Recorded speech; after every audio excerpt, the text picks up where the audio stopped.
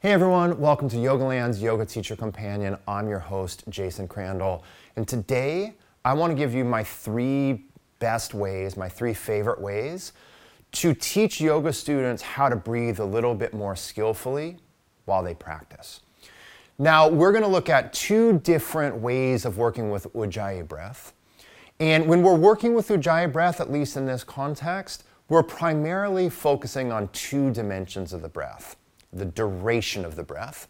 So that's one of the great aspects of Ujjayi breath is, and I'll talk about this in a moment, but because you gain a little bit more control over the aperture of the throat, the vocal folds, it's a simple method to help people increase and regulate the duration of each in-breath and out-breath.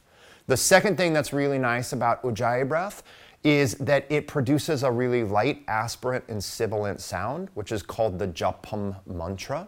And like all mantras, they help harness attention. The third thing that we're going to look at is just a really simple reclined method of breathing. And in that reclined method of breathing, which you can use Ujjayi breath or not, but in this reclined breathing, we'll focus a little bit more on location of breath. Meaning we'll focus a little bit more on helping your students direct the emphasis of their breath into their abdomen or their mid-ribs or their chest, wherever you want to do this. Now, I want to acknowledge two things first. The first thing is any student will benefit from what I'm going to share with you right now. But the context that I find myself teaching this most frequently in is beginners classes or a beginners series. I have I'm recreating it, but I have an Art of Teaching Beginners online training that I'll release in the second half of 2020 where we cover all this content. And what I find for me is this is some of the most effective content to teach new students because their entire yoga trajectory can be kind of formed on skillful breathing. The second thing that I want to acknowledge, everyone, actually there's going to be a third thing. And the second thing I want to acknowledge is when we do Ujjayi breath, there is a sound that's produced, but that sound should be, though heard, soft, quiet, subtle. Like anything we do in our body, we can overdo it. So when we're doing Ujjayi breath, there's a subtlety to it, there's a quietness to it, there's not a silence to it. But I don't want people from the next county over to be hearing you breathe. So you're not like pushing and pulling really intensely through the throat. There's a delicate quality to the breath, okay? The third thing, which we're gonna get right into right now, is it gets kind of awkward. And the reason that working with Ujjayi breath, even kind of how we're going to do this in a moment, can get kind of awkward is, and sorry, it's a little bit gross, but it's a little bit like chewing with your mouth open in public. It's breathing in a way that people hear you, like a group of people hear you in like a group class. It's not intuitive, I'll put it that way. It's not intuitive, okay? So we have to understand that we are breathing in this way because of the way in which the sound can focus the attention, and also the way in which this method can help us regulate the duration of the breath, okay? Now, as we start to do this, everyone, as we start to look at this first technique, I'm going to make you a promise, which is everyone already knows how to do Ujjayi breath. Everyone. I guarantee it. And you know how to do Ujjayi breath. It's just that people don't know they know how to do it.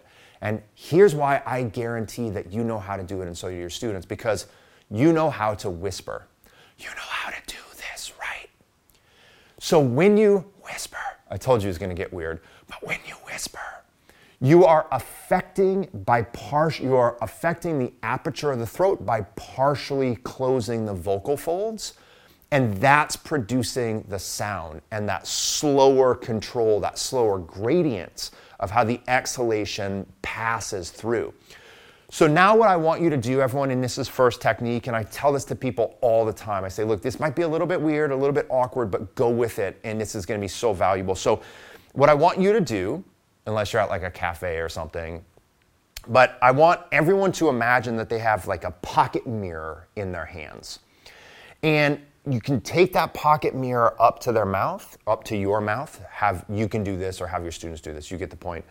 And then all I want you to do on the exhalation, and you can do it with me, is I want you to imagine that you are fogging the mirror slowly and smoothly, right? So I have everyone do this, right? So you inhale, and then you exhale, stop. All of a sudden, although that is a mouth open technique, and Ujjayi breath is a mouth closed technique, the function of the with the mouth open is the same as when we do it in a moment with the mouth closed, right? So we'll do this again, and I always have people do this a couple times. I always like to start on the exhalation, right? So we inhale, and then fog the mirror, exhale. And immediately what people start to get is twofold. One, they get that, oh, they can make the breath longer, easier. And two, they can produce that aspirant sound that is associated with the exhalation. So I start there. Then the next phase, everyone, is to imagine that you're unfogging the mirror, right? So you fog the mirror, that's the obvious thing with the exhalation, and then you unfog it. It's as if you're doing that in reverse, okay? So we'll do this together, or you can just watch me, but you get the point. But you gotta have your students do this, okay? So you hold that pocket mirror, you inhale, and then you exhale, you fog the mirror. And then you have people unfog it, which is, and then fog it again. Done. So right now, everyone, people understand the mechanism of Ujjayi breath. It's very simple, like most things, when it's taught well from the beginning. So now all we have to do that is we have to do that with the mouth closed. But the mouth isn't what's producing that sound. It's the aperture of the throat.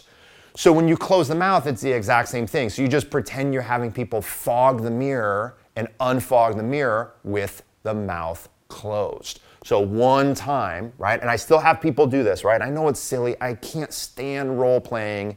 And I told you it's a little awkward, but it works, okay? So you take the hands up here, you inhale, and then mouth closed, fog the mirror. Simple. Mouth closed, unfog the mirror. So what people start to get right away is they're regulating the relative dilation of the throat. They're increasing the duration of the breath, okay? Now, the second way I like to teach this is I get people right into immediate movement through half sun salutations, okay? And I like to have people do this, everyone, with their mouth open, because it plays into this known and immediate understanding of fogging the mirror and unfogging the mirror, right? And so I get people to stand up, hands to prayer. And again, I always acknowledge what I think is the somewhat awkward thing, all right? Because that just kind of takes the steam out of it. So I'll have people stand up. I'll have them inhale, stretch their arms up, and then exhale, fold forward and fog the mirror. So they go, fingers to shins, inhale, unfog the mirror. Exhale, fold forward, fog the mirror. Stand all the way up, unfogging the mirror. And so on, okay? So these two simple techniques, they dovetail into each other really, really well. You have them seated, mouth open first. People will get it, I guarantee it. You will be amazed at how much more skillfully a group of beginners do this than like advanced vinyasa practitioners in a room. Because so many of us, myself included, we don't learn in these linear ways. And so many of us, myself included, we didn't usually start with the foundations. So when you bring people back to a foundation and you help them understand some of these techniques, how to do it seated, mouth open, then mouth closed, how to do it in simple half sun salutations, mouth open, mouth closed, it sticks, okay? Final reminder, be mellow with it. Don't tell your students to amp up their breathing. This isn't like you're not trying to blow the house down with this. All methods of breathing regulate subtle energy within the nervous system. So you're not like trying to like I said, you're not trying to like let the neighbor next door know that you're doing your yoga practice. But maybe if it's a close room, the neighbor next to you hears it, okay? Now, the final thing that I like to do is I like to get people reclined. So those are a seated way and a movement way. But then I like to get people reclined and in a state of relaxation for this third method. And I have a blanket here. It is not, although it is a lovely blanket, and I'm happy to have it, it is not the world's greatest yoga blanket because it's thin and it has a thicker weave. So it goes. But I'm going to show you how to do a basic pranayama accordion fold. And then if you don't have a blanket or if you're teaching students without supplies, it's all good. You can do what we're going to do, just reclining on the ground. It's totally fine. But if you are going to use a simple pranayama blanket or pranayama bolster, what you'll do here is you want the fold to be about the size of a hand, maybe a little bit wider. So what I do, everyone, is I hold the edges, I pull slightly out, so I make the blanket just a little bit taut. And then I lift up and I fold over so that we have the initial fold, which is, again, about the width of a hand, maybe slightly wider, and then we stretch out. Okay, and then with the hands, I hold again, I pull out. I don't fold over, I do an accordion. So I pick it up and I repeat that pattern. So the same way we started. So now what you'll end up, no matter how many folds you make, you'll end up with both sides of the pranayama bolster equal height, right? If you fold it in any other way, one side is going to be higher than the other side, which is not a good place. Okay? And then what we do for the pranayama bolster, and again, if you don't have the pranayama bolster for you or for your students, it's fine. Then you just lay on the ground. But if you do, you don't sit on the pranayama bolster, you sit in front of the pranayama bolster because you want the pranayama bolster to facilitate a little bit really light spinal extension. So I sit in front, I lay back, okay? And then it's pretty inevitable if you fold the blanket correct and if you have a semi-decent blanket that you'll have a little bit left over up here. So we want to take that and then fold it underneath so it supports and cradles the cervical spine and the base of the skull, okay? Then we release the arms, we release the legs, and we take a moment of relaxation. Now, to get people to start this third method of directing their breath, here's where I like to just use the hands. So from here, I'll take the hands to the abdomen. I'll have people sense their hands, right? I'll just say, take a moment, feel the touch of your hands, and then direct 3 or 4 breaths into your lower abdomen. And you can either let people do that on their own, or you can kind of guide it like you would for Ujjayi breath. So you can say, together, inhale into your lower abdomen. Exhale from the lower abdomen, okay? And what I try to get people to understand is breath is by nature very diffuse. So I just think about this as directing the epicenter of your breath, right? And then after they've taken a few breaths in their abdomen, then I have them take their hands on their mid-ribs, take a moment, set ribs, okay? Direct your attention to your ribs, direct your in-breath into your ribs, and so on. And then we can take the hands onto the chest, right? Same thing, right? Feel the hands on the chest, direct your attention to your breath, to your chest, direct your breath into your chest, and so on, right? And so how long you do this, I think, is variable. But to be honest, especially if you are working with new students, a couple minutes, right? Like a couple minutes, like 2 to 4, maybe 5 minutes, I would say probably max. The other thing about this, and I think it depends on the style of yoga that you're teaching and the context in which you're teaching it. But when I do this more reclined location-based breathing, I will tend to do that at the end of class. Whereas the Ujjayi breath, because I know I want to use that a little bit more, it's a little bit more dynamic. I know I'm going to use that and integrate it into the movement of class, so I will tend to do that work early in a sequence, okay?